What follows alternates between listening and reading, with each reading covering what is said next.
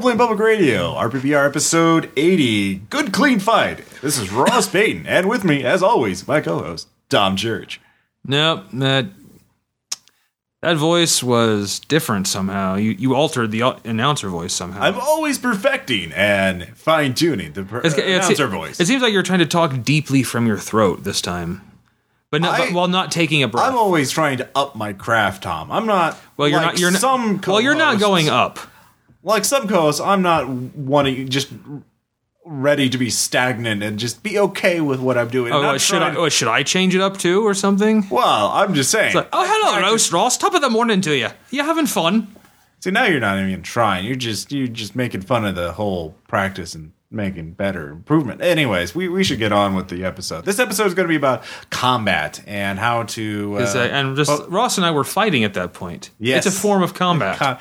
Well, we're not talking about social combat or social conflict. We're talking about the actual good old violent kind. Yeah, the kind where you try to make the other person... not live. Have to rely on Obamacare. Oh, whoa! In the brutal dystopian future that is the socialist America. It's like when healing is free. Yes. No more paying the clerics to heal your body this time. Freaking, church entitlement programs. Obamacare and D&D. Yeah, healing potions for all. Anyway, so in this episode, we're talking about fighting. Combat, how to focus on it, how to make them interesting, what's a bad fight, what's a good fight. Because I'm sure, anyone who's role-played has had both. You've had a really cool fight, and you've had the fight that just rolls like an egg. It's excruciating. Yeah, so, I mean, yeah. But anyways, first off, I do want to get a bit of news out of the way, and that would, of course, be Base Raiders, the RPPR Kickstarter for the Superpowered Ross is so proud of you. Yes. You made it a success. Yes, it is officially funded. We are at now $9,560. As of this taping. As of this recording. I'm pretty sure by the time it goes out, we're going to be at $28,000. Yeah, right. It's just going to shoot up. All the secret celebrity RPPR listeners out there just gonna make it a huge... Yes, because the Koch brothers are listening as we speak. Well, it's like, I love this guy. Well, I mean, the Michelle Obama is one of our listeners, and John Boehner and all those other people, and so the secret George media, Soros, Jon Stewart, Stephen Colbert, obviously, big listener. George Soros, so Bill Gates. Anyway, so we're at the third stretch goal right now for the project, which is we now have there will be conversion guides for Wild Talents, Mutants and Masterminds, and Savage Worlds after the main game is released. So the main game, again, the plan is to have it printed in July so I can send it out to everybody, and of course have the PDF sent out to everybody and all the backers. And then after that, I will get started on the conversion guide. I want to make sure I get the actual game out before I get the conversion guide started. I have had offers of help from some people, so to help fine-tune, make the rules. So I'll try and get those pretty quickly after the main game is out. But the next stretch goal at $11,000, which I think we can make because we have, a couple weeks It'll left. be November 24th before the Kickstarter ends. So we've got some time, and that will be the Zombie Factory, a new chapter for the book, which will be a base. Actually, it's a base on the front cover. You've seen the front cover, Tom, with the big scary zombie monster Hulk thing, and the. And I'll tell you, my first reaction: gasp! Zombies. That is so new. Who would have thought that? I know, you of all people. And I really made the most original thing of making them on superhero zombies. So you can find out the real story behind the Zombie Factory. Wait, tell me one thing. That zombie's not actually attacking them, and it's offering them a delicious sandwich or something, right? Yeah, sure, Tom. That's how I'm going to write it in my journle. Okay, well, you do that. Dear Diary, that zombie is totally not deadly. And if we do get to 18,000, which is still possible, Caleb will release Leviathan Prison or we'll put Leviathan Prison, which has been featured in the Heroes of New Arcadia campaign as a new base. And so there's a lot of content to be added on the stretch goals now. If we don't meet those stretch goals, I mean, I still have that content outlined or ready to go, so we can do. I think my plan right now is after we get this done, we'll do at least one or two Kickstarters for supplements for Base Raiders sometime down the line, obviously after the main game is out or nearly out. So supplements including like power sources for characters, for player characters, sure. More bases, obviously. we'll just see what kind of reception Base Raiders gets in the role playing game community. So we answer this question like, so who would control those super formulas? Would it be the FDA? Well, I actually posted an excerpt from the main book talking a little about super soldier drugs, which is what they sort of categorize any sort of chemical or drug power source, something that gives you superpowers. And the way I have it structured in the book is there are 6 main formula families, and there are hundreds of super soldier drugs, but each one of them is almost always a variation on one of the 6 main formulas. And they're all basically extremely illegal. And even during the Cold War, not before the superheroes and villains disappeared, they were even banned for military use, although there were, of course, unofficial... Because militaries never do any illegal things. Yeah, exactly. So, because they were afraid of, arms races, and they thought more superhumans were bad, even, so it was better to have a few vigilantes and villains running around rather than... legions of super soldiers, because that would just be bad for society. So weak need liberal whining. Yeah, exactly. So the way I set up in Base Raiders right now is, since all the heroes and villains are gone, some pharmaceutical companies and defense contractors are beginning to lobby Congress, everything like, hey, let's make these legal for special use. We can use these super soldier drugs for good, and profit, which are... Because when you bring profit into it, everything's nice and fair and balanced. So that's an excerpt on the Base Raiders website that you can read, talking a little bit about those drugs. And I described two of the 6 formulas. And so, yeah, we're sort of, I'm working on the book right now, obviously, and I'm very excited about it. So that's sort of the Base Raiders update. And if you have any questions about it, feel free to post them on the Kickstarter or on the forums or wherever, or the Facebook group, and I'll get them answered. So I think that kind of covers the news. It's good news. So yeah, exactly. Thank you again, everyone who's backed the project. I am very it's really good knowing internet strangers really like me. It's like, when the revolution comes, Ross will spare you. Yeah, right. So yeah, keep that in mind. Anyways, so combat. Combat's really the heart of almost every RPG. It really is. That's usually in every role playing supplement book I've ever seen. That's the longest chapter. Yeah. I mean, to be fair, even if you're not doing a combat-heavy game, that's the most complex type of conflict you can do, usually. Mm-hmm. So it deserves the most rules. And it's what most role players are really looking for, because most of what they want to do... Most role players are trying to, in some way, do something more fanciful than their average day-to-day life. Well, not in horror games. Then it's like, oh god, why am I here? I said in most, and they want to be badasses. Yeah, well, very few people eagerly want to be a scared human who's devoured by something beyond space, which is why our group's so awesome. It's loaded with people that have no problem with that.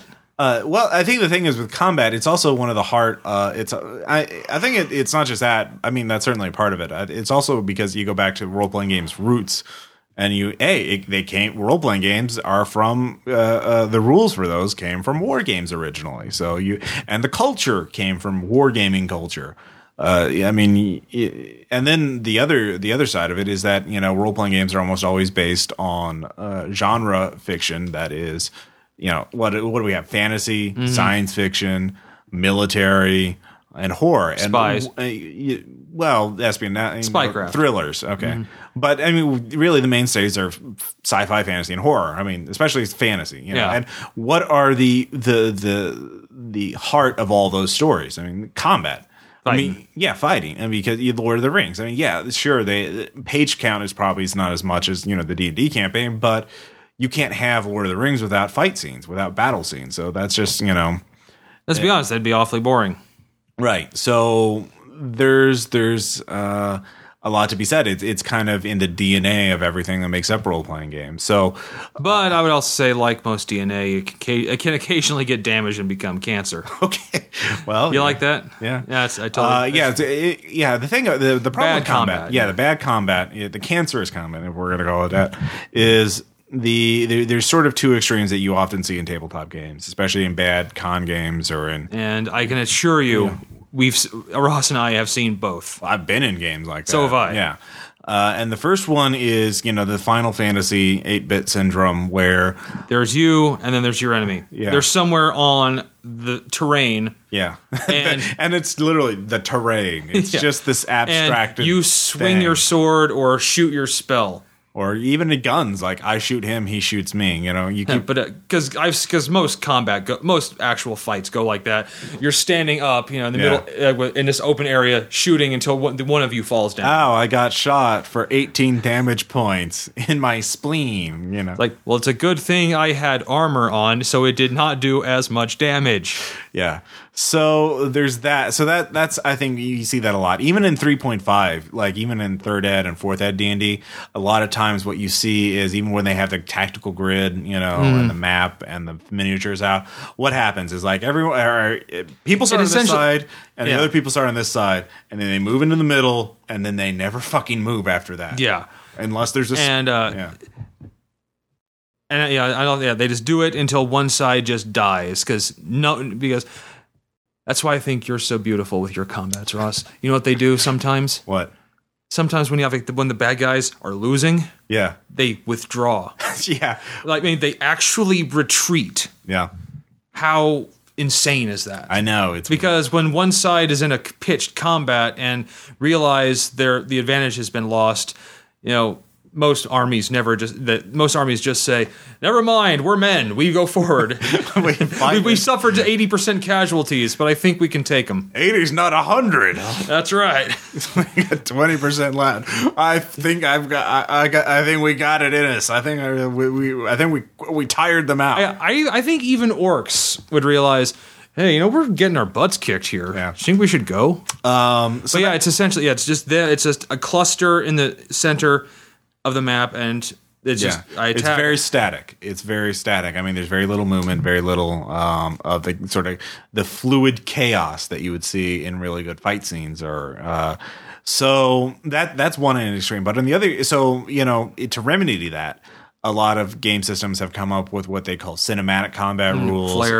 Flare stunts, and there's also a lot of variants, subsystems, and new rules, style versus substance, all that kind of thing.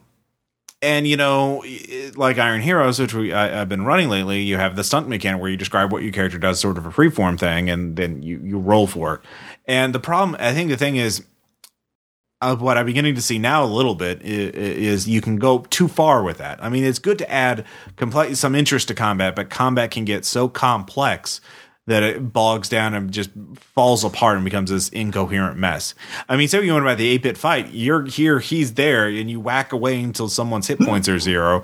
But at least you know what everything is, what's going on. But if you're like, I jump over his head and then spin around and do a cool backflip, and then I pull my gun out and I say a one-liner, I put my sunglasses on, and then I, do the splits, and then I... Eventually the GM's kind of like, oh, whoa, slow down. Yeah.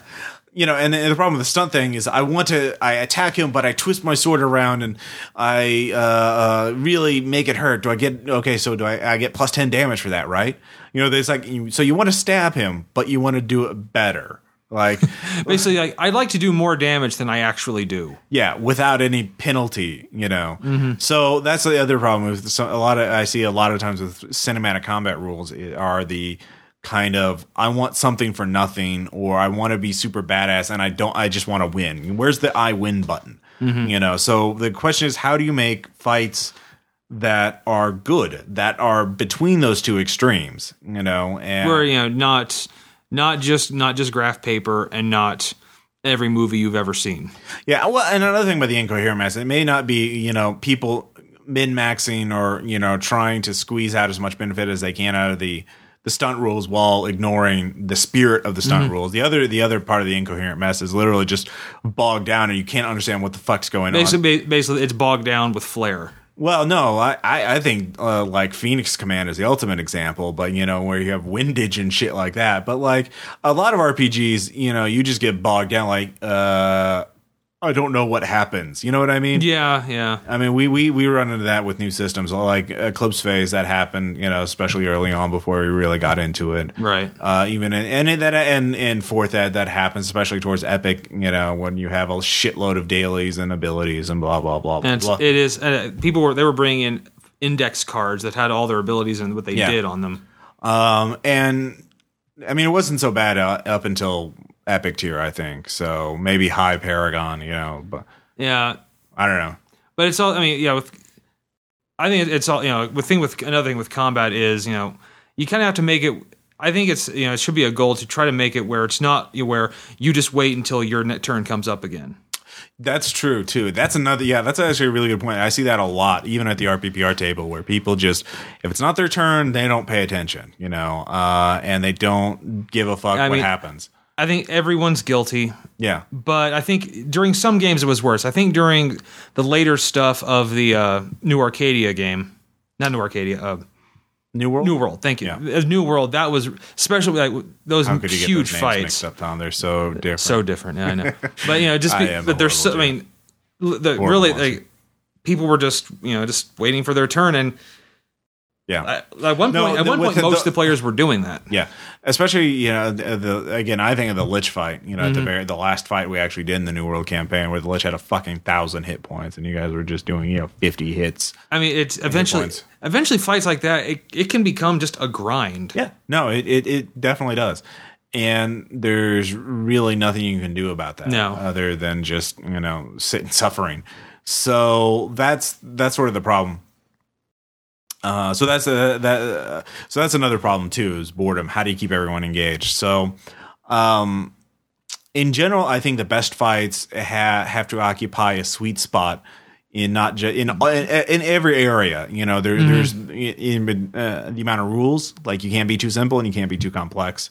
In the type of enemies you have. And the terrain and sort of what I like to call the theme of the fight, which I'm going to just not, and by theme, I'm not meaning like this is about love or this is about honor. This is about 19th century colonialism. Or 18th century Prussian agricultural. Yeah, exactly. What by theme, I really mean more like the tactical concept. What is in video games, there's always that stage that's like, designed to show you some new game mechanic, like that's so like I think good tabletop RPG fights have a tactical concept. Yeah, it puts me in mind of I believe it was Half-Life 2. Look, we have a physics engine. Yeah, and we're gonna make you use it. Okay, well, the thing about Half-Life 2 is actually just got really phenomenal, and Half-Life 1, they both have really great level. They have really great design. Because, I mean, yeah, they show you the physics engine, but that's because they teach you this lesson, and then later on you have to apply it. And then they make you combine stuff. I mean, all the Valve games are really good about that. And that's actually, you could learn a lot from Valve's game design and apply it to your tabletop games because, in Portal, they show you this one basic concept. And then they say, okay, here's concept A and here's concept B. And now you have to apply both of them and then learn an entirely new concept all at once. And there's a potato. Yeah. So the tactical concept, what is a tactical concept? For me, the easiest one is boss fight. Yeah. Everyone knows what when I say boss fight, what do you think, Tom?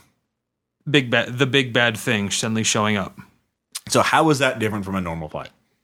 Usually it's in, well, first of all, the number of things you have to fight. Yeah. Occasionally a boss will have little minions too. Yeah. But those minions aren't going to be super bad. It's basically, you think is okay, this is first of all, first thing I think is, all right, this is the end of this section. Yeah. This is basically, everything's led up to this. Yeah. For the last adventure. So here's where we finish it out. And it's usually something bigger than us. Yeah. Something that one of us cannot possibly take on alone. Yeah. So it's something we actually have to have the whole group for. So yeah, so now there's a new lesson. Teamwork takes this is emphasizing teamwork, which I have discovered a lot. Sometimes our group isn't very good at that. Sometimes I'm being generous. Right. I'm being really generous. Fair enough. So the boss fight has its own unique tactical concept, and it makes a memorable fight when it's done right. Now, obviously, that can be, if you don't do it right, a boss fight can still suck. If it's like Sacco hit points, we have to whittle away. Where you can actually tell that, it can't inflict that much damage on you, but it has 1,000 hit points. Yeah.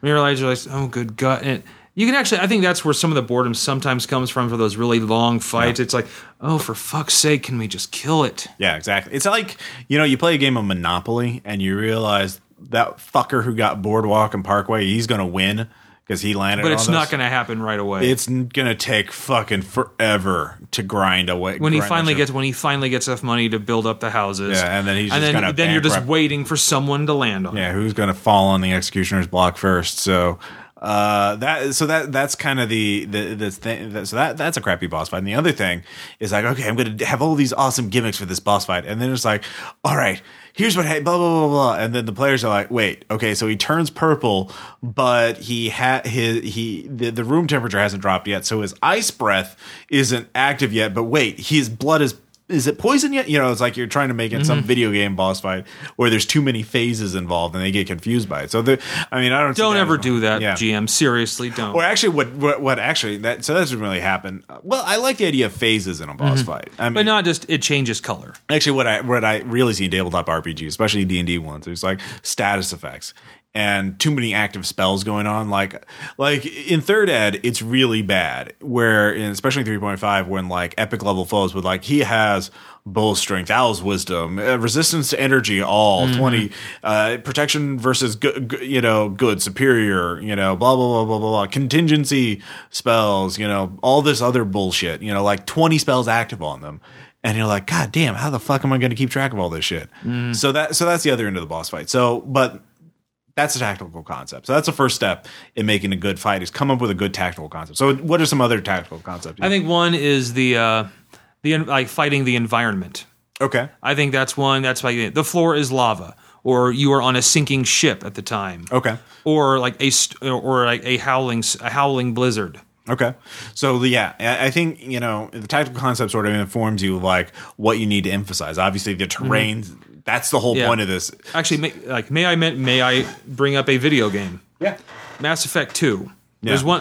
There's one level where you're on a planet where the sun has actually kind of gone partially red giant, so it's bombarding the planet. The magnetosphere's gone. Yeah. So direct sunlight actually causes shields to fizzle out. Yeah.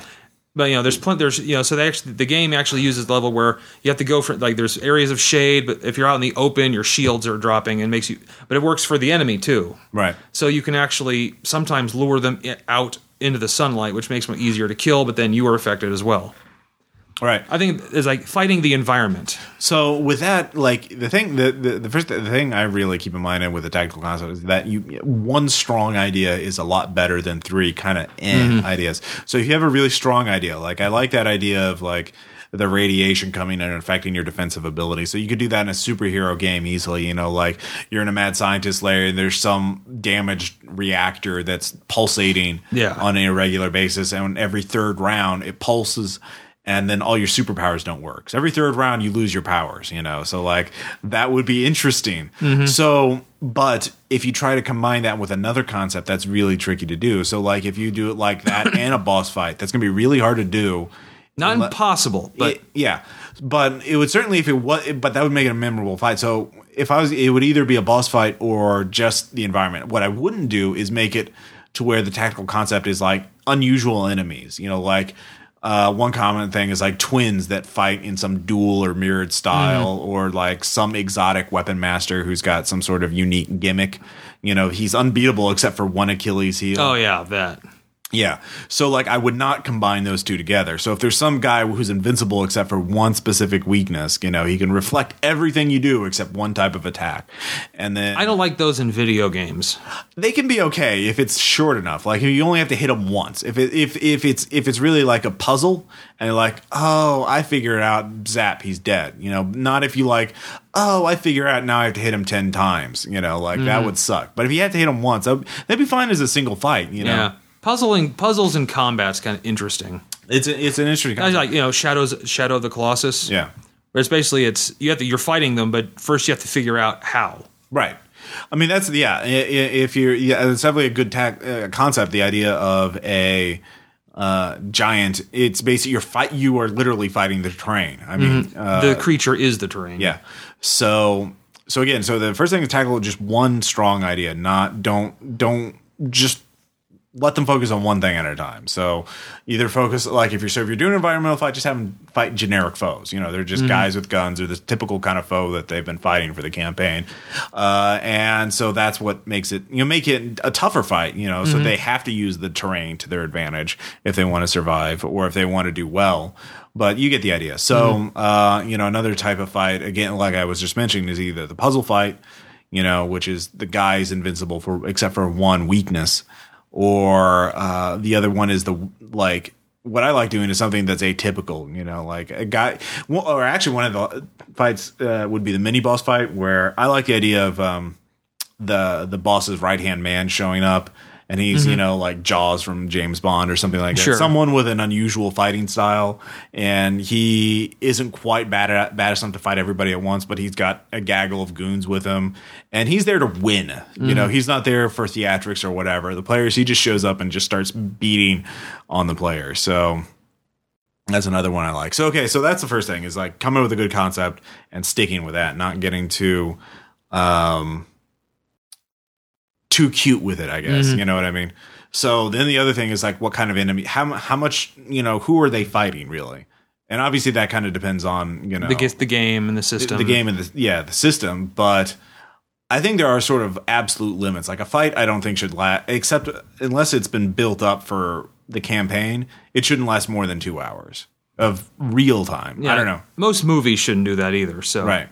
Because it's essentially, a lot of it is keeping your attention. Yeah. And let's be honest, everyone has a certain limited attention span. Yeah.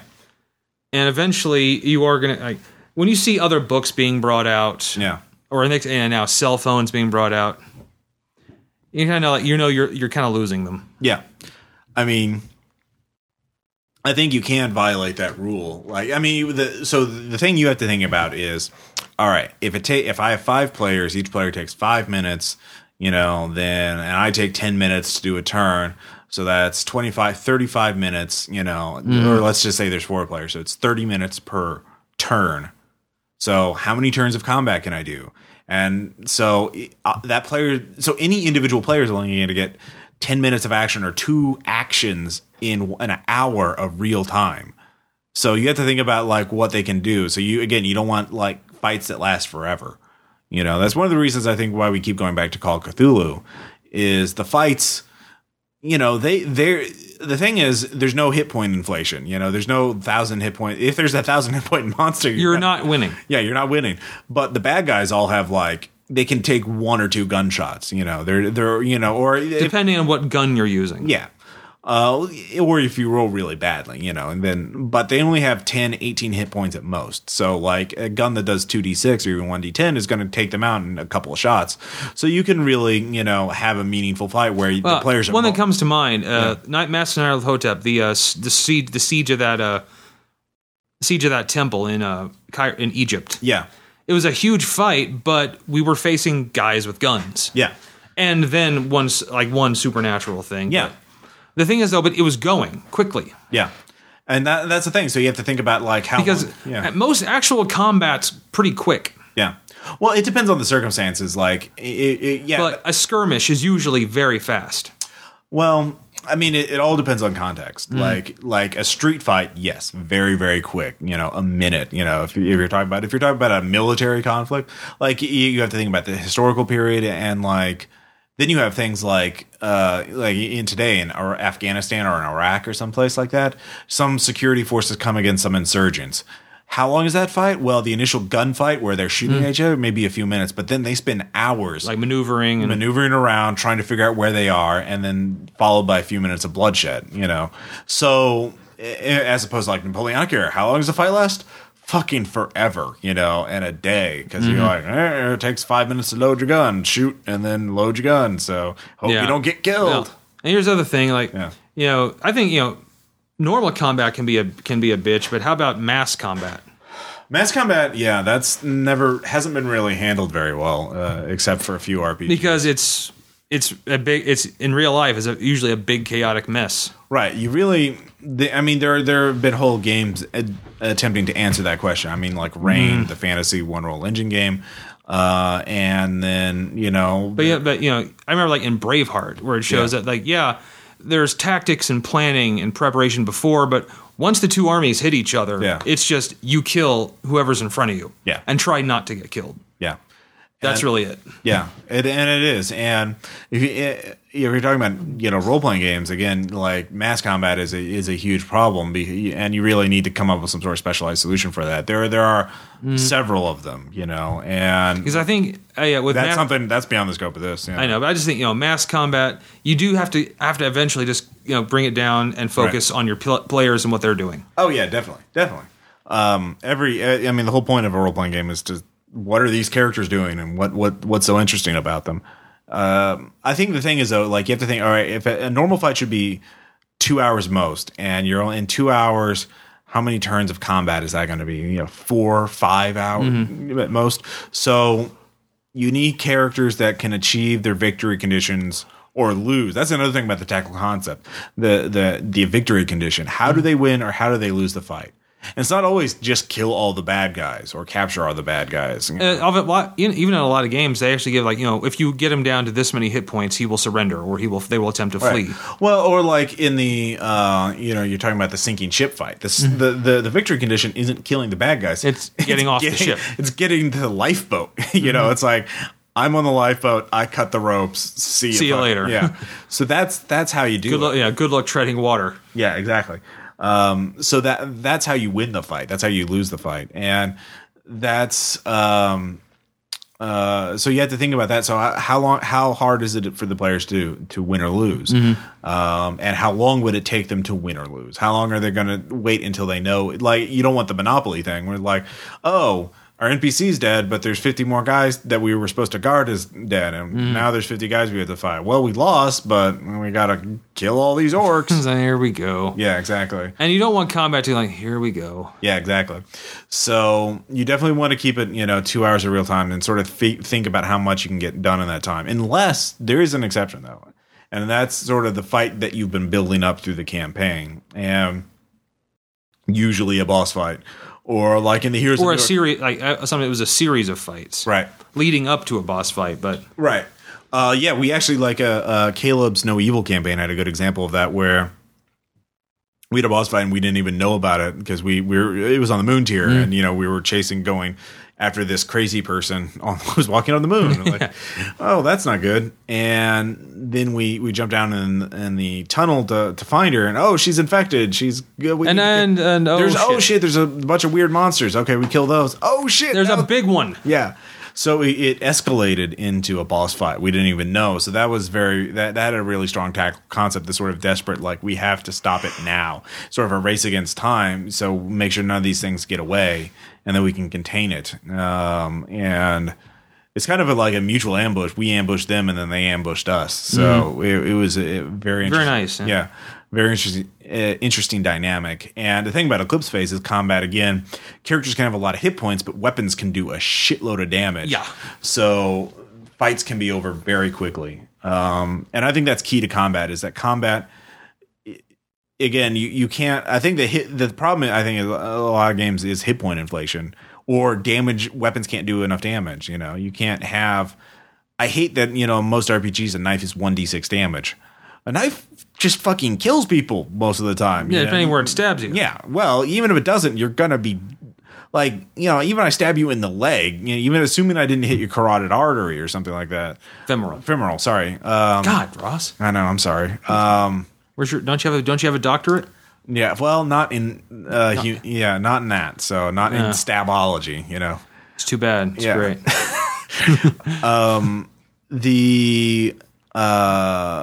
You're gonna lose, like, stabbing someone is gonna, like, I would say, at least reduce their health by half. Just because, like, you're really fucked up if someone plunges a knife into you. I'm talking, average, like, dagger, not just like a little. Yeah. Never mind mega damage or some shit.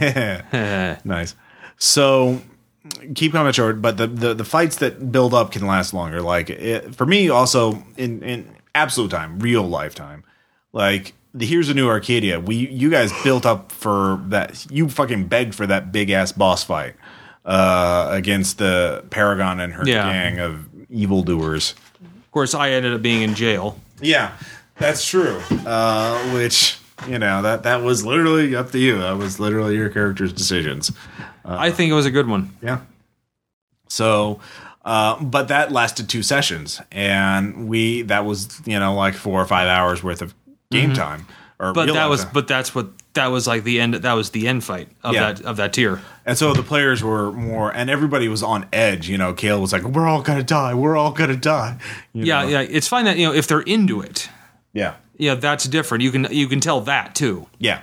So and players that as we've mentioned many times, players have different groups. I know there are a lot of groups out there that are really into tactical combat that really love okay, we're a group of soldiers and we're clearing this neighborhood house by house of mutants or zombies. We're playing XCOM, the tabletop role playing game. So all right, I will turn this way. Do I see anything? I do not. I see something. Yeah. Do I have enough timed units to shoot it? Yeah, something like that. Son of a bitch. Well, I'm dead. Yeah. So there are groups that love that kind of thing, squad leader kind of thing. So the more power to them, but be aware of most groups. I think like fights that don't last as long. Yeah. So the other thing is making sure everybody has is involved. And so how do you do that? I mean, Well, first of all, I would first know your group, know their strengths and weaknesses, and obviously, don't try to make sure everyone can use their unique ability, but make sure everyone has something to do. Yeah. Whether it's just being the meat shield or your hit squad. Yeah, I'd say first of all, make sure that whatever fight you plan, everyone has something to do. Right. Like if you I'm using this D&D as a template. If you have a rogue, make it where he can actually use the terrain to maybe score some sneak attacks.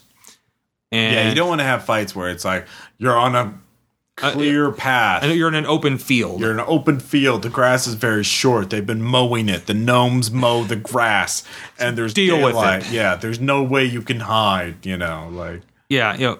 Because there isn't much combat that goes on in open terrain. Yeah.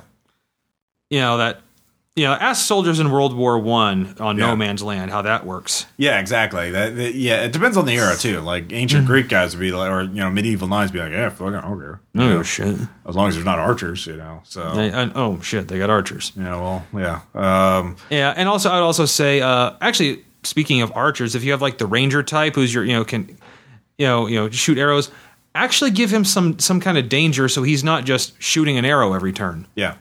I think, so because even if you're not in danger, but having nothing to do but just roll your die to attack, I think that's a way to lose. I think that's definitely true. You need to put every player in danger.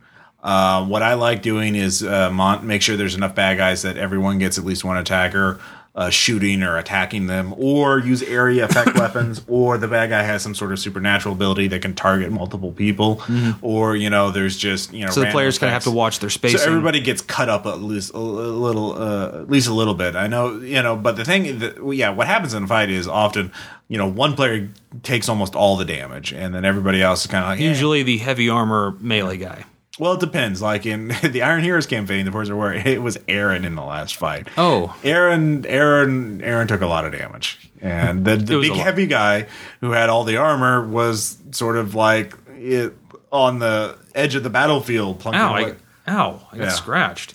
Yeah, well, because he couldn't sneak up and like disable the machine war machines of the bad guys. So I'll talk a little about that later, I guess.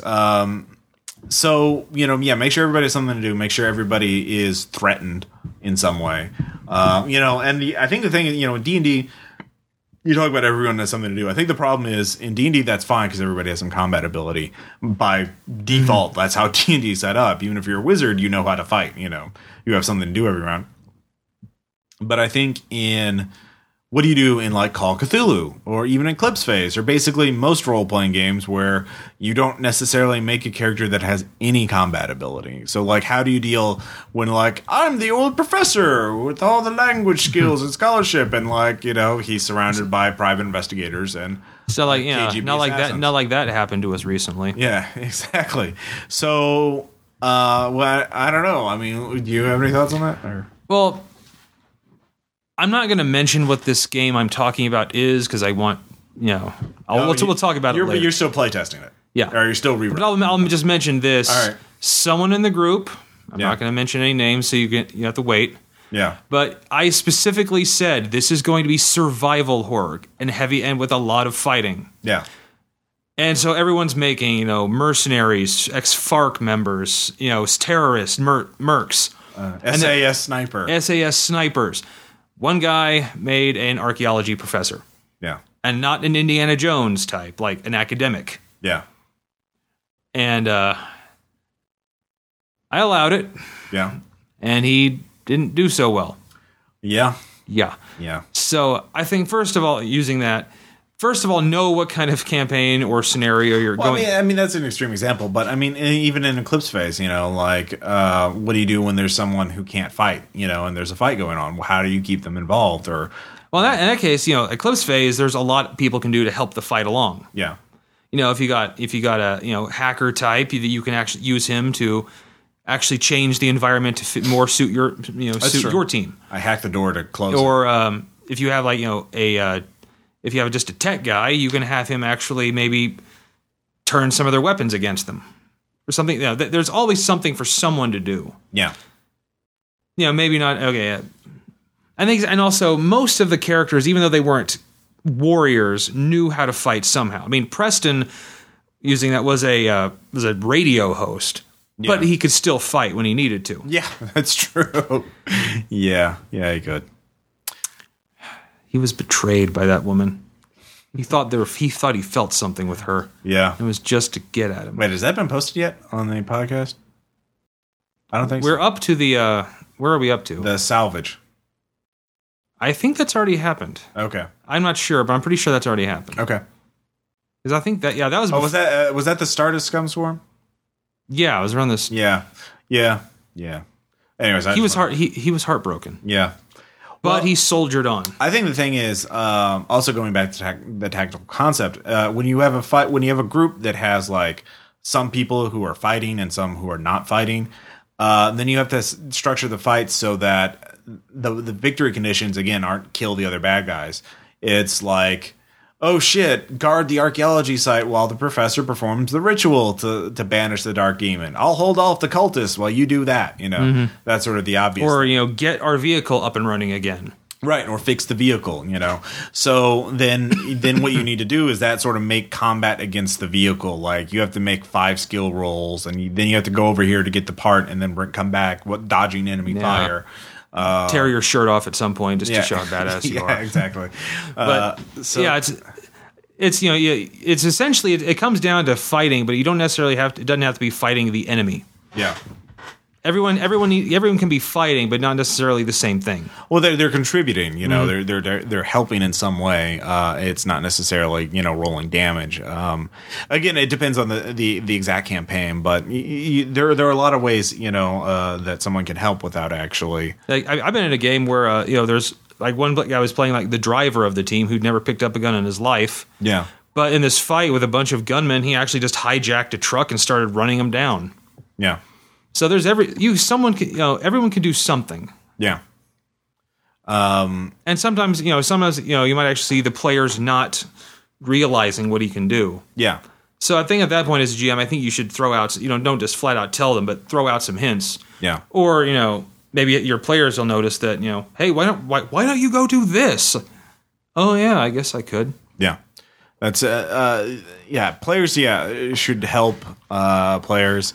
One of the things I liked about 4th Ed D&D was that a lot of the player classes had abilities they could grant only to other players, and that helped people pay attention. I know there's like a warlord class, like, oh, here, I'll give you a bonus on this attack roll. I'll give you an extra attack, and that kind of thing. I wish more role-playing games had that kind of sort of synergy where like you could give bonuses to other players in certain circumstances, or you could help them.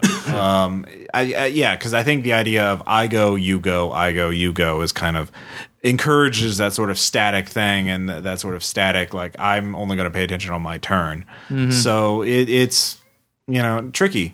Of course, the biggest problem is, so these are all, we've all been kind of talking about fights that are kind of pre-planned. The typical like, I'm going to sit down between games. I'm going to write out. I'm going to have a map. It's going to be awesome. It's going to be great. That doesn't always work out, does it? Actually, no, and it's actually sometimes not even the best thing to do. Really? No, actually, sometimes I've been in several games. I've run a few actually myself where a situation's coming up and either a player starts the fight, sometimes spectacularly starting the fight. Yeah. I'm not looking at not mentioning any names. I'm just staring directly at you. I don't even know what game you're referring to. There's so many, Ross. But sometimes where you weren't planning a fight at all, like you were just thinking, okay, this player, like they're gonna have a little conversation here, maybe a little posturing, and then someone whips out a shotgun and blows them away. Or, you think there's going to be a fight, but you don't realize that the player totally fucks something up. Like, I shoot my shotgun, kill the guy, and then bellow out a war cry, thinking, like, I thought you were going to stab him silently and not alert the 50 guys next to him, or whatever. Yeah, and I think that's what I kind of like, those spontaneous fights. But the thing is, you have to. So how do you deal with that? I mean, how do you deal with spontaneous fights? How do you keep those interesting? Well, first of all, sometimes once or twice, particularly once again recently, I really had to admit to myself, I'm not really conscious enough right now to deal with a sudden, totally unplanned fight. Right. One that's happened, I think, actually maybe once another time years ago, but sure. It's moments where I have to go, okay, I'm just going to have to either bring this to an end, or just do something because. Or actually just fire the ret cannon. Yeah. But other times when I actually am all there, it's just all right, bring the rain. Okay. And if something I learned from a dear friend of mine on the internet, fellow GM and my writer friend. I've mentioned her a few times. She's GM'd and she said her philosophy has always been, if you guys want to do that, all right, but the consequence, like on your own head, be it. Right. And you mentioned this, I think, earlier, or you were going to have players just assuming they're going to win any fight.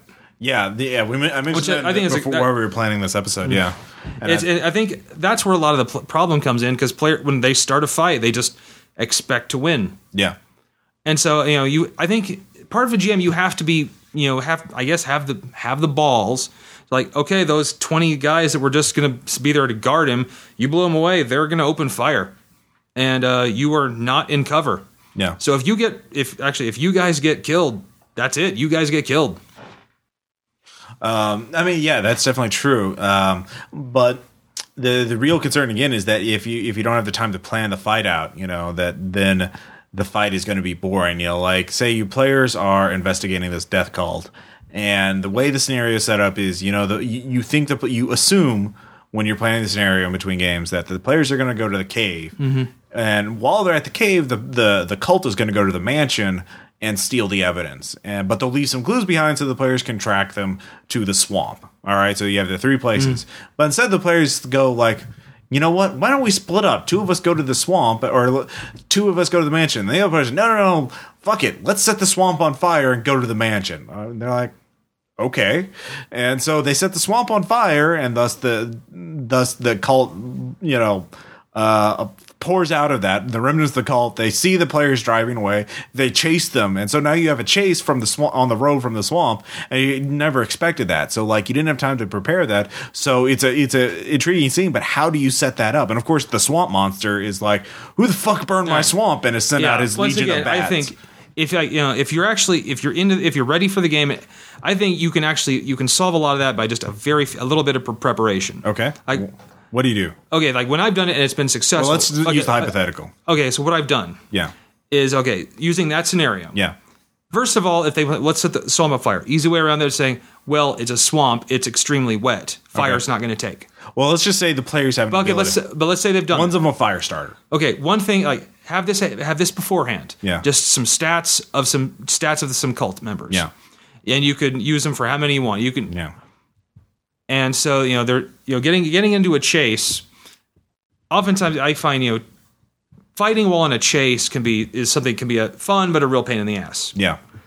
So the way if that was me, like okay, every turn the driver's got to make a drive check. Okay.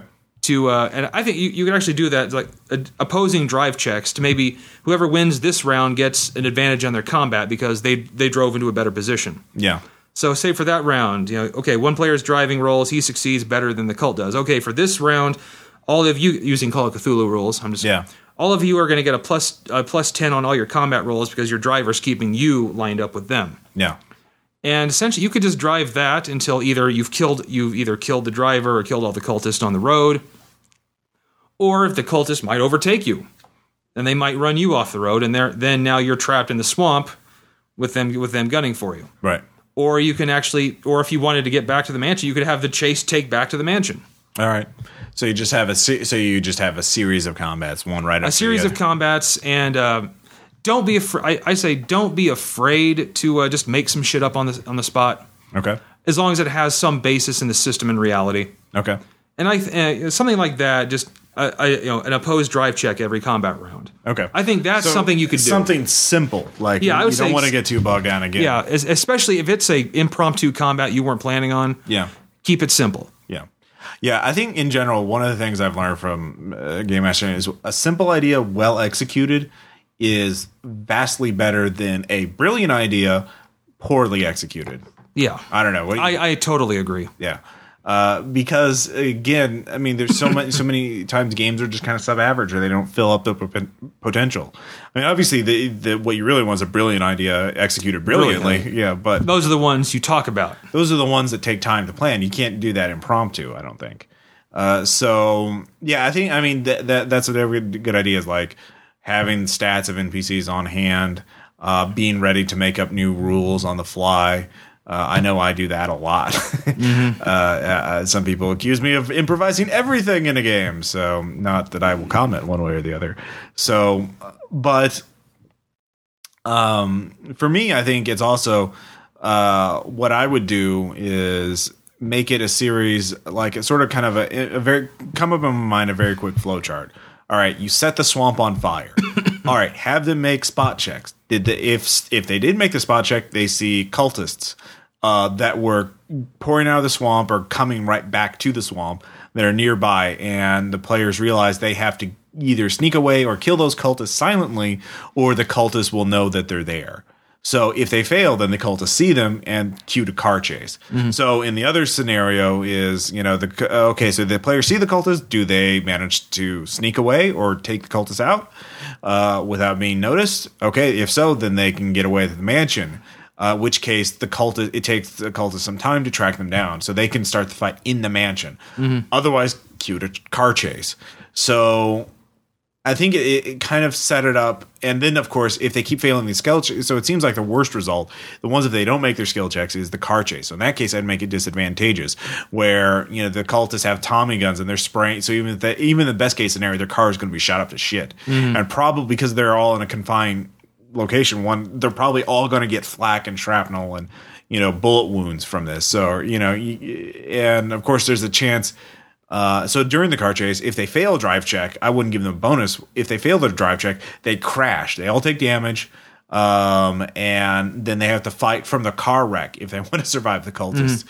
So and a problem I've run into that often when I'm running that sometimes discourages me is like using that same the case of the mansion. They decide just not to go there and set the swamp on fire, but you really need them to get to the mansion. There's ways to do that. As simple, once again, another spot hidden check. Maybe like show them some cultists coming back with stuff that were clearly from the mansion, right? So they've been there, right? It's if you can figure, it's just basically kind of use some quick logic. Yeah. Well, for me though, I try and approach scenarios so that I never have to ask myself, or I never put myself where they need to be in the mansion. Mm-hmm. Where I say, I know what happens if they go to the mansion, and I know what happens if they don't go to the mansion. So that, again, I try and do a flowchart kind of thing where I know what the basic reaction of any given, action, the result of any given action is. So if they don't go to the mansion, all right, Cthulhu shows up, or like the Dark One shows up, or the cult is strengthened, or whatever. So that's how I guess give them some clues, but if they choose their fate, they choose their fate, right? So again, I kind of do it as a very quick. If they do this, they get this. If they do this and this, they get this. So it's A, B, or C, and try to keep it fast and try and keep it. So like the cult, even the car chase fights would be like one car of cultists, with 4 guys in it. So it wouldn't be even if they wreck their car and they kill those cultists, but they still manage to kill the cultists, then they can either, if their car is intact, they could just take it, or then they could just fucking walk to the mansion or to the village, or to the cave, try and get someplace safe, or try and hide from the cultists. So either way, an excited narrative is achieved. So. Again, I think that's the main thing with combat. Combat is not an end of itself.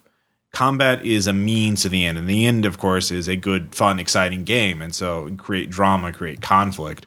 And so in order to do that, you have to make combat that is sort of exciting, you know. And what is exciting? Something that's got high stakes, something that's meaningful, something that has danger, something that think it's something novel, something that takes them by surprise. Yeah, exactly. So you kind of have to keep it varied. In the Iron Heroes campaign I've been running, every fight's had a very different feeling. One fight the players chose to go on, like, oh, that bad guy's running away. Fuck it, we're going to abandon half the party and chase after him. Okay, well, you have to make all the skill challenges. All right, we make them. All right, fine. You get him. He starts poisoning you. What? He's a poisoner. He has poison daggers. He has poison throwing bombs. And he's like, fuck, this is hard, Ross. This is bullshit. You chased after him.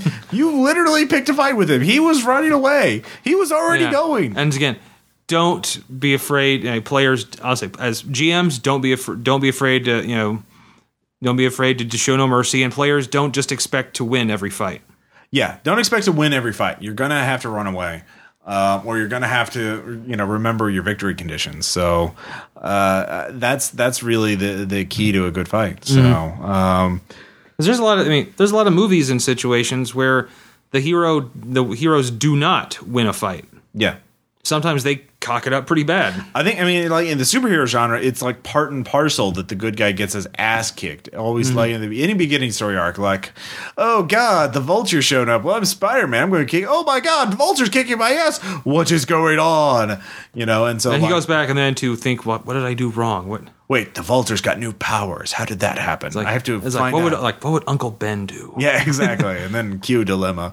So that's the idea is, you getting your ass kicked or having to run away is part and parcel of the genre of any adventure kind of, so don't get all bummed out about it. Don't feel like you have to, kill everybody. Exactly. Yeah. GMs that let you kill everybody suck anyways. Oh, yeah. Yeah. Jesus. What's wrong with you guys? Actually, there's some players that have never lost a character. I will fix that. Particularly, that's like D&D characters are particularly bad at that. Yeah. But I don't know. That's one of the things I like about like Knights at the Dinner Table. They keep talking about how like I do read that comic and they do these elaborate D&D type campaigns and all their characters keep dying over and over. They make Knuckles the 18th, so like just kind of that like adversarial old school. Talk about rules lawyers. Yeah, exactly. So, anyways, Tom does not have I think it kind of sums up unless there's anything. Yeah, I think we got it down. So, if you have any comments about it, post them on the website, post them on our forums. We'll answer questions. We love to answer questions. Actually, Tom does not have a letter, but Tom we do have 2 listener letters. So I think sometimes it's good for me to shut up and read your stuff. I would like to bring up one little thing though. Speaking of listener letters, I get a fair amount of email. We get a fair amount of email and messages about RPPR, and we appreciate it. I love hearing from you guys. Strokes our egos. Yes. It's what we feed upon. Yes.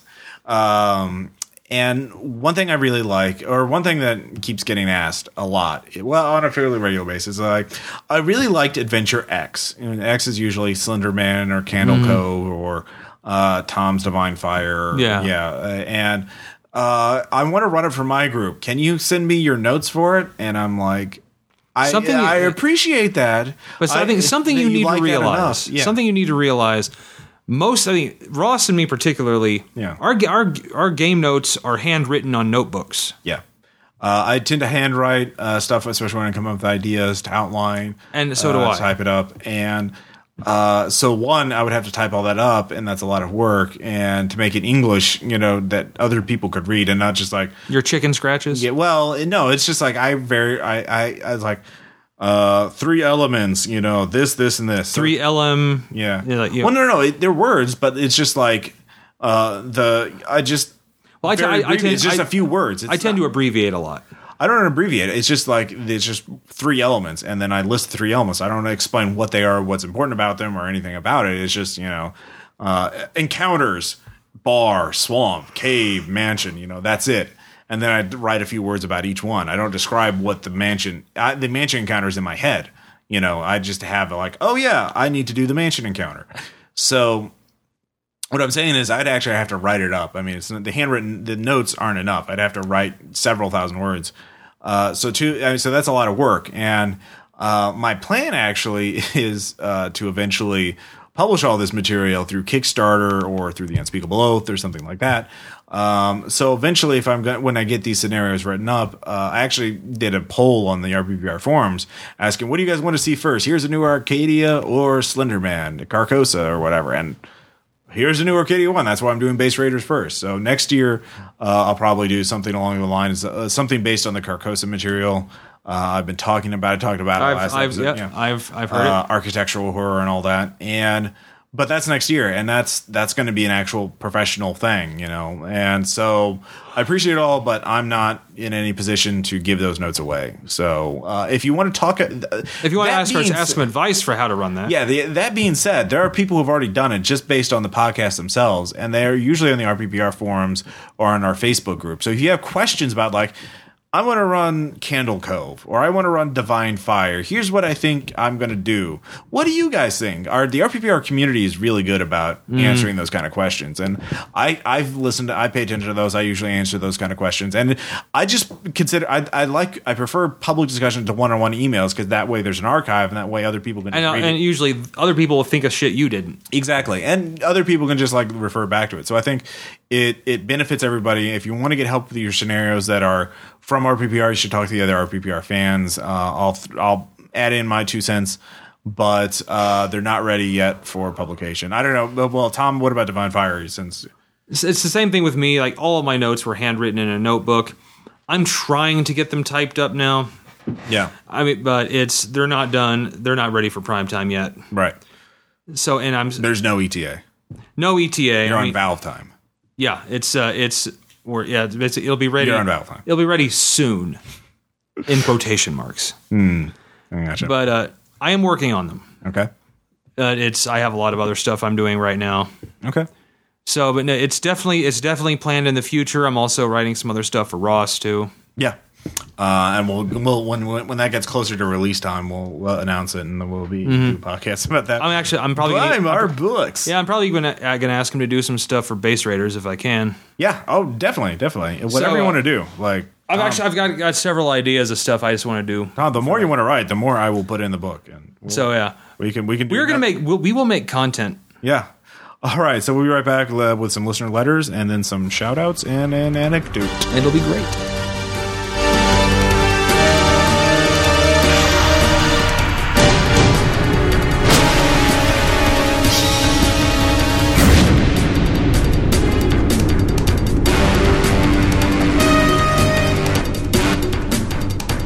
And we're back with some listener letters. So we like those. These we got a little while a couple weeks ago. They still have that listener smell to them. Yeah. It's like new car. Sure, Tom. How are those new meds working out? Do I creep you out, Ross? No. Of course I don't. No. Why don't you go first then? Why don't I? Okay, this one is from Christian, and he's writes, Dear RPPR, I'm a huge fan and had a question I needed help with, and had an anecdote I figure you might enjoy. I'll start with my question. I'm a huge fan of Old World of Darkness. After listening to your actual plays and your podcast to become a better GM, I finally decided on what game I wanted to run for my friends. I settled on Hunter the Reckoning. I had originally tried to do Call of Cthulhu, but in the end I found that it wasn't good for the group size and wasn't the game type for what I wanted to do. I enjoy horror, so I figured that Hunter would give me the ability to create a better story for my players while still having squishy players that the fear of death was always prevalent. The problem I faced, though, was whereas I love the setting for Old World of Darkness, I can't seem to ever get the feeling for combat down, and understanding it eludes me. Is there any way you can give me an easier to understand breakdown of combat? Because for the life of me, soaking damage, determining damage, and pretty much all of the combat as a whole just continues to elude me. Thanks for the help in advance. I haven't listened to every episode yet, so I wasn't sure if there was an episode where you broke down combat and other elements of different game types throughout role-playing. Thank you in advance for any help you can have. And before I go, a quick anecdote from some of the first games I ever played. When I moved into my apartment and started college, the first role-playing games I ever played were Palladium with my roommate. I know how much Tom loves this system, so I had to write in with it. We played Heroes Unlimited, and I had rolled an APS metal character with supernatural physical strength who the group had affectionately called Metal Dick. We were doing a quest line involving an old martial arts master who had dim mock, and we were tracking him down when we encountered a dragon. My roommate wasn't the type of vengeful GM, so we were all certain that there was some trick to defeat the all-powerful dragon.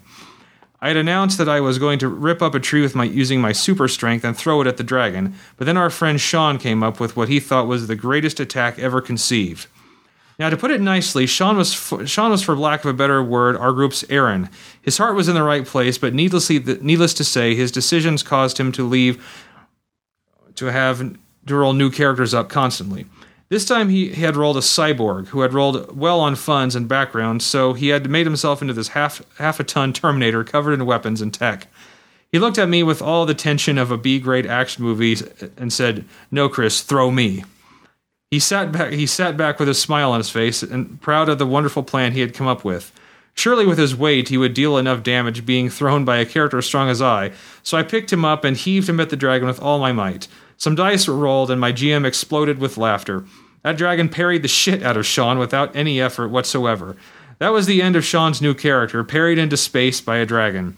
To this day, we still joke that his character had become an incredibly useful satellite for our team to use and coordinate our attacks.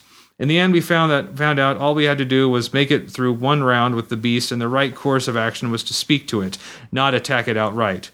I too hate this system, but damn, that was a hilarious session. Thanks for any advice you have. Hope you enjoyed the story, and thanks for all the wonderful tips and actual plays you guys post. Tom and Ross, from all my friends who game with me, you guys are great, and keep up the awesome work. Aww. Well, yeah. Yeah, that was... First of all, I'd like to admit, yes, you are correct. Palladium sucks as a system. Yeah. I mean, it's... One thing I'll say, awesome settings, but an unworkable system. Fun settings. Fun. Okay, fun. I'll go that far, but yeah. Actually, I think I've already done some stuff. Talked about Heroes Unlimited. We have tread that area. Like my medical doctor with an IQ of 3. Yeah. But for your question, the World of Darkness is actually, I mean, if you look at the comments on the actual plays, people criticize us for not doing it well. So we're really the wrong people to ask. Then again, I think, we run it just enough to make it fun and workable. Well, yeah, it's fun and workable, but we kind of miss some of the rules. I think the best way to learn any system, though, combat system, is just do example combats by yourself. Yeah. Just to go over it yourself and kind of like...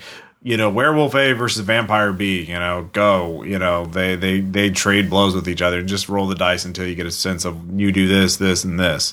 So that's one way of doing it if you're really determined to learn it, Yeah.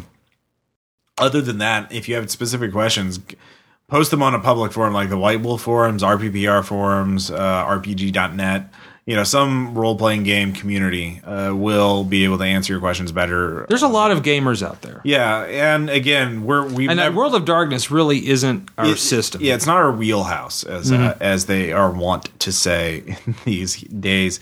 It's not our bailiwick. Yeah, there we go. If I might go old-fashioned. Yeah, there we go. I prefer wheelhouse. Wheelhouse sounds so awesome. It's almost like a roundhouse kick. Yeah, exactly. So, but again, just practice the system, read the book, and ask questions online. That's the only that's the only way to learn any system, really. I think. I mean, there's no secret to it. And if you you can't just ask, how do I learn it? Well, you kind of have to break it down. How do I do this? How does this work? And you have to read the specifics. General questions like that are really hard to answer. In general. Yeah, when you ask, especially about combat. Yeah. How do I game better? How do I run games better? Yeah. Well. But as this actual not bad. But as this episode was about, combat's kind of complex. Yeah, and we all only went over sort of conceptual things that aren't really connected Rule to one specific, space. Yeah, yeah. rule specific. Because every game system has its own sort of quirks that creates a different dynamic in combat. I mean, New World of Darkness is often accused of gun nibble, where like the guy with the pistol, I blink away, do 1 point of damage to every round, pew pew pew pew, which is different than Call of Cthulhu. Like, well, impaled with my 45, that's 20 damage. Yep, and now that was 2 rounds. Yeah. Oh, you are dead. Yeah. Well, just one bullet could do 22 damage easily, or actually 24 damage. Double damage, and 45 does up to 12 damage. So, yeah, Death. So that's something to keep in mind. So, I'm sorry we can't help you more. Thanks for listening. And that was a great story, too. That was an awesome story. Now I have one. There's one other letter we got. This is from Oren. Hello, RPBR. Oren here from the All Things Trek podcast. I really enjoyed your recent horror episode, and I've employed many of the techniques myself over the years.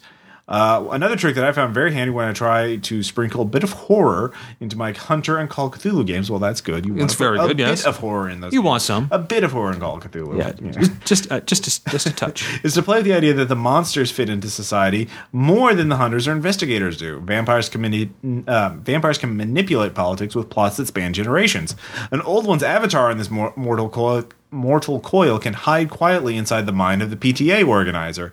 On the other hand, the hunters and investigators tend to be scarred and grizzled to the point of psychosis, often barely holding together just long enough to disappear from the public eye and head out into the night with pants-shitting arsenals of strange weapons.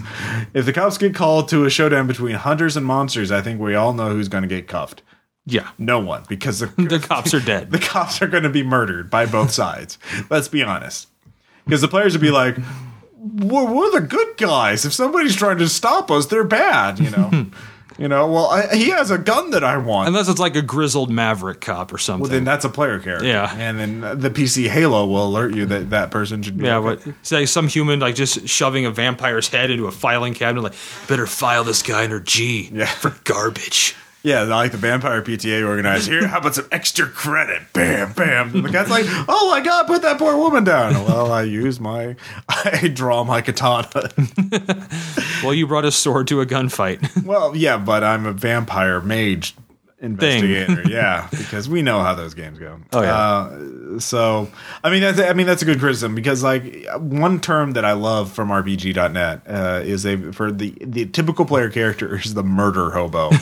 And he really is. They're homeless. They have no ties to society, and they just murder things like all the time. Like not even being serious. Like, oh, there's a thug trying to mug me. I blow his head up. And then look at you funny when you question them. Yeah. What are you talking about? Spare him? He was dissing me. He was going to kill me. I had to kill him first. He's coming right for me. Exactly. So anyway, the rest of the letter. And here's an anecdote for you. This took place during an Iron Kingdoms D20 game I ran a few years back. One of the characters was a paladin of Mora with an 8 in his intelligence score. Sir Cody, obviously not our Cody, took a very optimistic view. Definitely not Cody. No. Even as he waded neck deep in undead mechana thralls, he saw everything in black and white terms. There was good and there was bad. Sir Cody was there to do good. This was actually very good for the game, as it had become somewhat bogged down by players always arguing the complex moral implications of whatever action they chose to do next. Sir Cody helped the other characters believe that they were doing the right thing. He also had a two-handed, oversized maul that did an ungodly amount of damage, but that's besides the point. Exactly. One session, through a series of shenanigans, Alan, the party wizard, wound up giving Sir Cody a helmet with +6 intelligence enchantment on it. With an intelligence of 14, the Cody's player decided to play him as much more observant and well-spoken. This was a huge boon to the party at first, as said players, a born tactician, was able to help them turn the tide of an important battle that was not going their way. However, as the session went on, Sir Cody's player decided that his increased intelligence had caused the paladin to lose faith in Morrow for what just God would allow such horrors that he had witnessed. As such, he decided that Sir Cody had lost access to his paladin abilities, mind evil, and the like.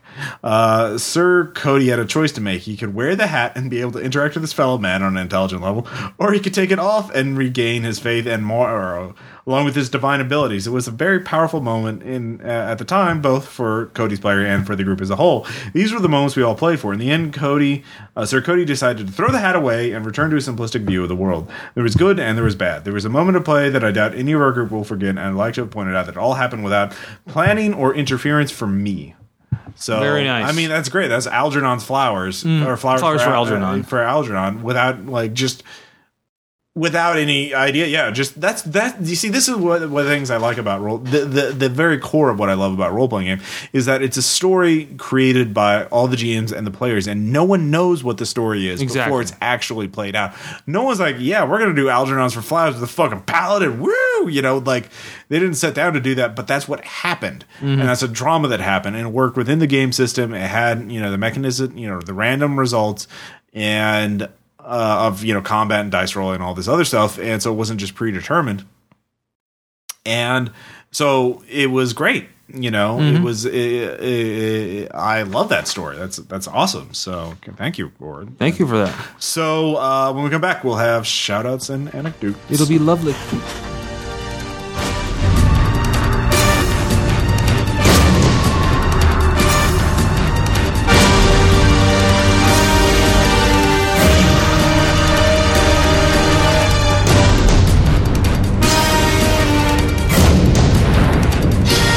And we're back. So we really didn't go anywhere. Yeah. Well, I just kind of like putting little music interludes in there. Just a little bit, just like smooth things over. Just like I guess smooth transition. I just like. There's all this PodSave music that's just free for use for podcasts, and I figure I might as well use it. So if the resource is there, use it. Yeah, I know like a lot of podcasts do like one song that they have for everything, and that's it. But we varied up. It's layers upon layers. There you go, Tom. All right, so shout-outs. First off, I'd like to, since we're going with combat, I'm going to talk about the best combat video game I've played in a long time, and that will be Hotline Miami. This is a $10 game on Steam and GOG, and it's coming out for Mac soon. Isn't this the game where you're a guy in pastel suits and animal masks? Well, you're really like in a letter jacket, like a high school varsity letter jacket, but yeah, you have a mask. You start with a chicken mask, so you're a guy in a chicken mask killing people, or you can get every there's like 20 masks. Each mask has a different ability, and you eat your heart out, David Lynch. Yeah. Oh my God, it is very Lynchian because basically you just get a message on your voicemail saying that's just like boils down. Go to this address, and you go to this address. There's a bunch of people there, and what do? You just kill them all. You don't know why. You don't know who they are. You don't even know if you actually got a message. They are all armed. They're all members of the Russian mafia, apparently. But you don't even know if you actually got a message. Yeah, if it's just in your mind. Yeah, that's true. It's a pretty there's a lot of interesting plot twists on it, and it's a very short game. It took me about 8 hours to beat, but I keep going back to it because the gameplay is so good. And I'm trying to beat my high scores, trying to get all the achievements. Each mask you get, you unlock has different abilities. Like one of them, you can kill people barehanded. Otherwise, you just not like the default thing is you punch somebody, they fall down, then you can execute them on the ground or pick up a weapon and wait for them to stand up and then kill them. And then guns create noise and attract bad guys showing up. And there are it's very fast paced. Recklessness is rewarded. You can just steamroll your way through a level. But one thing is your character dies in one hit, like literally, like in reality. Yeah, exactly. One hit, you're dead. And it's like got this weird top down 8-bit, 16-bit kind of graphics. I looked at it. It looks like a Super Nintendo game.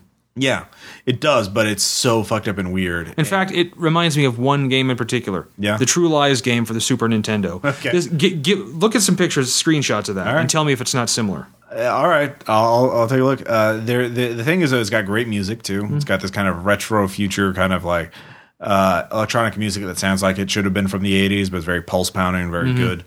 And it's just amazing. It's a great, fun game to play. Super. Yeah, so...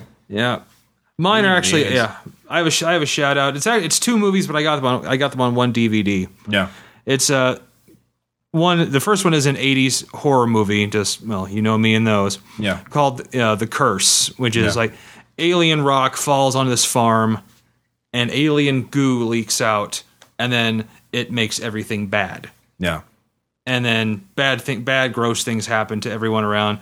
The director, says he got some of it from the color from outer space. Yeah, So it's kind of like that.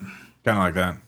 And then, like on the same DVD, just on the other side from the set was Curse 2, which has nothing at all to do with the first movie. It's actually a 1990 movie. But it's basically snakes out in a nuclear test site are changed where their bite doesn't kill you, but makes them, whatever it bites, into a snake monster.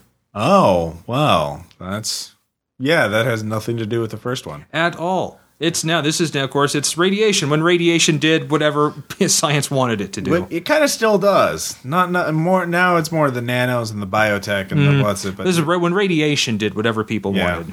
Yeah. Fucking Deus Ex radiation. Yeah, and it's actually got a few people that actually meant something in acting a while ago, before that. Okay. Sometimes you see someone like, why is he, like, didn't he really? It's like seeing Abe Vigoda in Good Burger. Like, what are you doing in this? You were in The Godfather. Yeah. I don't know. But the thing is, like, they're really good practical effects movies, and I really dig those. Yeah. Good monster stuff. Cool. What do you need? Cool. Back to the action theme. Another movie, actually, one we've both seen, and also from the 80s, or at least Miami Connection. Oh, yeah, which has been re-released by Drafthouse Cinema, and Taekwondo Anti-Insanity is how they describe it, and it is really fucking insane. It's available now as an HD download, and it is just balls to the wall madness. Crazy. Yeah, it's about cocaine ninjas, a band called Dragon Sound, that they're all Taekwondo black belts, and just, I can't even describe more of it. It's just so fucking weird, and there's no mandroids, though. There's no mandroids, but Tom, help me out here. I mean, just what can you say about Miami? You can't. You can you go to drafthousefilms.com. You can actually download the 2 songs for them. One of which is I show you Against the Ninja, which is a great sound for a song. I mean, so that's touring around the country. Yeah, ninja's actually a hard word to rhyme. Yeah. But you can watch either as a download or in theaters. Select cities around the country. They're doing a tour. So that's going to be pretty awesome. So I would love to see it in a theater with other people. That would be hilarious. Yeah. But it's a great film. So it's just crazy. And one other film that people really compare this film, Hotline Miami, to this film. This is called Drive, starring Ryan Gosling. Mm-hmm. So also has Albert Brooks in it and Bryan Cranston. I didn't know Albert Brooks could play a villain. And Albert Brooks? I didn't know he could. Yeah. Until I saw this movie. Did you see Drive? Yeah. Oh, okay. I don't know. Yeah, no, and Ron Perlman's in it. You gotta love Ron. Yeah. So it's basically about a very violent man who's also very good at driving, and he has some disagreements with some people, and they resolve them peacefully with violence. Yeah, that's one way of putting it. So that's great. It's a great film. It's on Netflix, and it's got a great soundtrack, and it is worth seeing. So it's extremely violent. It's like a more mature Drive Angry that actually has a plot and characters and acting. So it's not like Drive Angry at all. When you put it that way. Yeah. So one of the ebook I read recently is called Kicking It. It's from Monty Cook. Recently did the Numerenia Kickstarter, which is a tabletop role-playing game Kickstarter, which raised over $500,000. So he knows a little bit about Kickstarter. Uh-huh. His original goal was $20,000, and he raised over $500,000. And so people have asked me advice for Kickstarter, and basically a lot of the advice I have, read that book first. That's my advice. It's just get that and read that, because that has a lot of good advice on how to set up your Kickstarter, how to get it ready to go, what's worth doing, what's not worth doing, is it worth, like, for example, banner ads, I don't really see much of a point in investing in them. I mean, you can try, but I've had mixed results with banner ads. So it's how do you get people to pay into your Kickstarter? So if you want to do that, I would recommend getting it. It's only like $4, $5, something like that. So worth getting. Finally, a couple more. I've just got a ton this week. It's a comic book, Godzilla: The Half Century War from IDW. Which is very much an action thing. I know you would love it too, Tommy, because it's about. I've got the first issue. Yeah, like the first issue. Yeah, there's 3 that are released so far. There's going to be 5, so you might just wait for the trade paperback to come out. And the first 3 issues so far it's about the guys in the monster defense. You know how in the Godzilla movies there's always the people that are shooting the ray guns and the tanks, who are there to get destroyed. Yeah, well, they're also no. The real role is to show how badass Godzilla is. Like, see, we have all these tanks and missiles and helicopters and jet fighters and blah, and he just really fuck it. Fuck you. I don't even give a fuck. Playtime's over, motherfuckers. So it's go time. Yeah, it's go time. So, but it's about this guy who's just, trying to fight Godzilla, and it's going all the way from like the 60s to the Vietnam It was War. 1957, actually. Yeah, which is there we like go. the first appearance of Godzilla. Yeah, and the plot, it revolves around people misusing the technology that they developed for it, and sort of the backstory behind. I don't know. I can't wait to read the last 2 issues. So that's really good. One quick shout out to Invasive Procedures. The full actual play is on the actual play website. We ran it in 3 sessions. It is a crazy ass horror scenario. Also, really well written. Great what villain. do you think? Yeah. I mean, well, first, I'm a huge fan of the villains involved. I'm not going to say anything, Yeah. but yeah, I've always loved them, and the scenario's great. The situation's great. I mean, son of a bitch. And I love the mechanic of who your characters are. Like the penalties, The pre-gens. the penalties for moving around. Yeah. That's great because you're it's. walking I'm thinking like, holy shit, that would be true. Yeah. You're trying to heal, Yeah. It would and you keep doing things like getting out of bed. Yeah, and picking fights with things that should not be. So, or running around. So, I love that. And finally, I just want to mention a new game we tried out. I actually bought this a couple of years ago at Gen Con, but I put it in a box, forgot about it. Then just refound it like while I was moving some things around. Like, oh yeah, I should try this. It's called Zombie Cinema, and it's a role-playing game, but it comes with just like this little pamphlet for rules and one tiny board and a couple of game pawn pieces and a couple dice, and it's all put in a VHS box. And so it's a storytelling game where you're all survivors in a zombie attack. And the idea is, do you escape or do you get killed? And it has some interesting mechanics for it. Tom, what do you think about it? So I think it took a while to get used to. Yeah. Because it's it's narrative based, so each character is supposed to contribute to the narrative. But being gamers, it's basically me. Yeah. Me.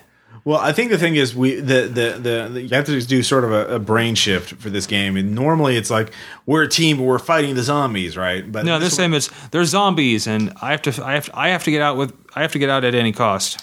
Well, no, the thing is it's driven by player versus player conflict of some sort.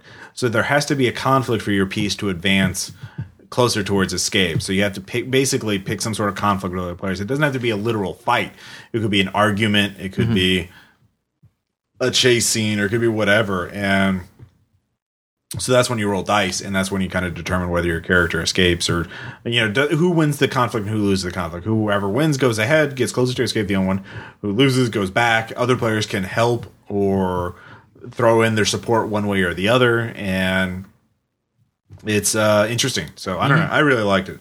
It's a good. We played 2 games of it. Each one took about an hour. Yeah, we recorded, of course. I don't know when I'll post that. But it's worth it if you can find a copy. It's worth checking out. It's a good pickup game. There's no prep required, and good stuff. Good stuff. So for anecdote, Tom, I'll talk a little bit about Iron Heroes. Do you want to talk about one of your games you've run or played recently, or what are you thinking, Tom? I'll talk a little bit about the one I just ran. All right, why don't you talk about that, Tom? All right, I will. So, by the way, I ran the completely rough draft, version of a Call of Cthulhu scenario I'm working on. Yeah. Because I have a wonderful group of players to help me play test it. And this is the one where I mentioned where Aaron played the archaeology professor amongst a team of mercenaries and cutthroats and killers. Yeah, we were all basically horrible people, and I wished we all died. Takes place South America in 1996. Yeah. Essentially, it's the hunt for Pablo Escobar's treasure. Yeah. Is essentially what it is, and it's one of those games where Ross did something that essentially made me realize I was first not in the mental capacity to run it, but also it's one of those situations. It was the scenario like we just talked about, where he did something through combat that basically I could not plan for or deal with. So I had to go straight to the boss fight. Yeah. And it's You want to leave that. You don't want to spoil that. You want to leave that.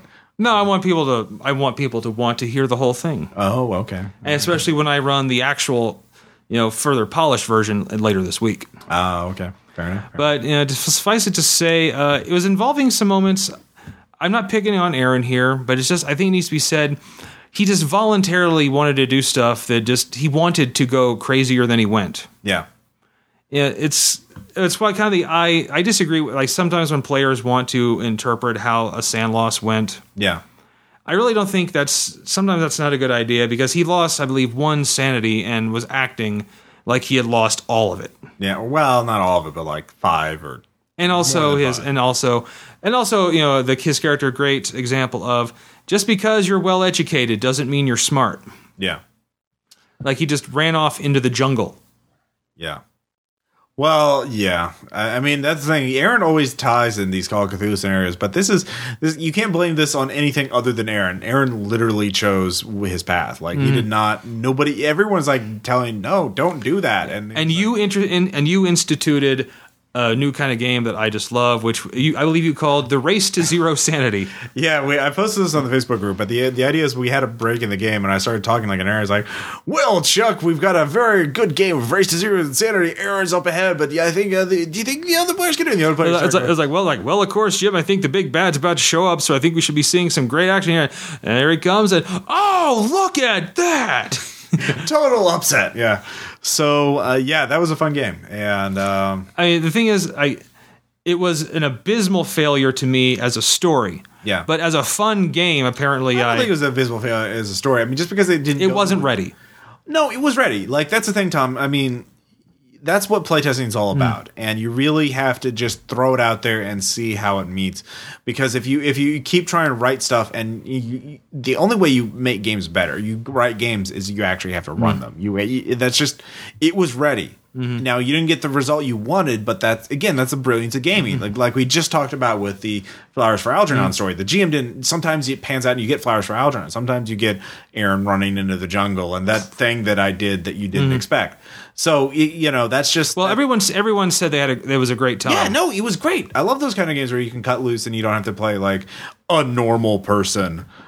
Well, I've taken a lot of lessons from it, so I think this next run's going to be even better. And that's the thing. You don't have to be so anxious about running new scenarios if untested material. That's the whole point. Of this. Well, that's why I did it, because I knew I had this group. You just got to throw it out there and see how it happens. But it's insane, and we break down laughing so many times. Yeah. And I just think it's not ready, but as Ross says, no, it's ready. You gotta stop doing that. You always do that with your scenarios. It's like, it's not ready. And then you just go out there, like Divine Fire. You're very kind of worried about it at the beginning, but then and the first time. No, I'm confident now. Yeah, because the first Divine Fire, you were German. I'm just talking about. Well, remember, you were German soldiers. Yeah. And then I realized, no, using the help of the group, like, no, it would be better if you were prisoners. Exactly. That's the whole process. So you don't. I think it's better to just come up with an idea, write it, and then throw it out there quickly so you can fine tune it, rather than spend too. Like you could definitely fall in the trap of trying to spend too long writing the first draft of the scenario before it ever playtests it, and then. And then just waste a lot of time, or energy by doing that. You just get an idea and see how it meets to the players. I mean, that was totally perfect. That was perfect for a first draft scenario. So now you've got the valuable feedback, and now you can really fine tune it and make it, a perfect scenario or a con scenario. I don't think we've actually done that. Then, a run of a rough draft, and then the next week doing the revised. Not next week, but I mean, Divine Fire, you ran 3 times. I'm talking about this one. Yeah. I don't think we've actually done that close together. No, I don't remember what the time between the first I think it might be interesting. I think it's going to be interesting this Friday. Sure. No, it'll be great. I look forward to it. Okay. So I do want to give a little update on the Iron Heroes campaign, Aaron. So they had a boss fight this time, and the boss fight was the players had to ambush this, had to deal. they're following this army. That's the main plot of the campaign, and they know the army is going to get ambushed by the enemy. Obviously, at a choke point. You know, the enemy was going to wait for until they get across the river, and then just pounce on them and drive them into the river. And essentially, what happened at the Battle of Stirling Bridge between the Scots and the English. Exactly. And so they need to, and the key to that is they're going to have these big iron steampunk war machines. If you've read the comic Wolfskin and the 100th Dream, it's those things. So they have these big three scary, and so the players have to go sabotage those war machines. If they do that, then they can, the ambushers won't be able to hold the front and won't be able to push them into the river. And so two of them are inactive. They can just go up and sabotage. But one of them, when they get there, is on maneuvers. It's being tested out. There's people piloting it. So I basically treat it as this big iron golem thing. You know, there's a monster in the Iron Heroes bestiary called the Iron Devil, and that's what I use for the stats basically. And so the players, a couple of them sneak up to sabotage it or disguise themselves as slaves to do it. And they get close. They start the fight. They set one of the legs. One of the active war machine's legs are covered in pitch and then set on fire. So it's stomping around. Its legs are burning up. But it's fucking iron, so it's not doing a whole lot of damage. It's doing some, but it's not doing a whole lot. But it's taking away every round. And so the fight's going on. But Aaron is just. He just keeps getting stuck with arrows and just getting beaten up. Like there's this guy with a crowbar just beating his character up, and he cannot make. These are like that's the dog punching incident again. No, because the guy was hitting. He was just beating. 2 or 3 guys were beat the hell out of Aaron. He actually got down to 0 hit points. Somebody had to use first aid to heal him, or healing skill to heal him up to get him out to finish the fight. So it was a great fight. The players all loved it. It was just the right amount of balance for a fight. They just were cursing at me because like, God damn it, Ross, it's so. Why are you making it difficult? Yeah, exactly. But Aaron, so he's a trooper. Yeah, everyone else was scared to death of the scary war machine. So that's your Fantastic update on that. And I think that kind of ends us up for RPPR episode 80, a good clean fight. And because that's what we want. This is Ross Payton, and I'm Tom Church, and we'll see you guys next time. Laters.